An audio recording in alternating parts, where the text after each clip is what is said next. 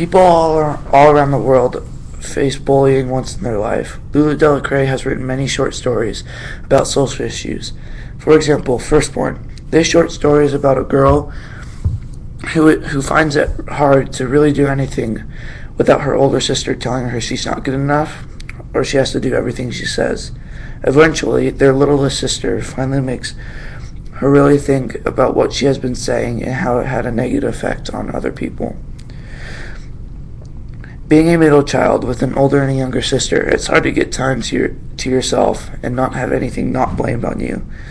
I was affected by bullying pretty recently by kids in one of my 8th grade classes telling me that I'm bad at everything I do. It came to the point where I had to tell my Spanish teacher that I cannot complete a project based on me being unsure about what they would say or do.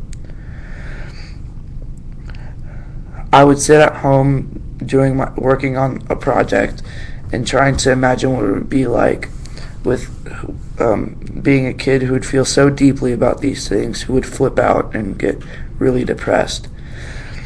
It is really hard trying to cope with people that just make it seem that you are the reason everything bad happens. But you need to tell yourself that you are good enough and loved enough to be happy.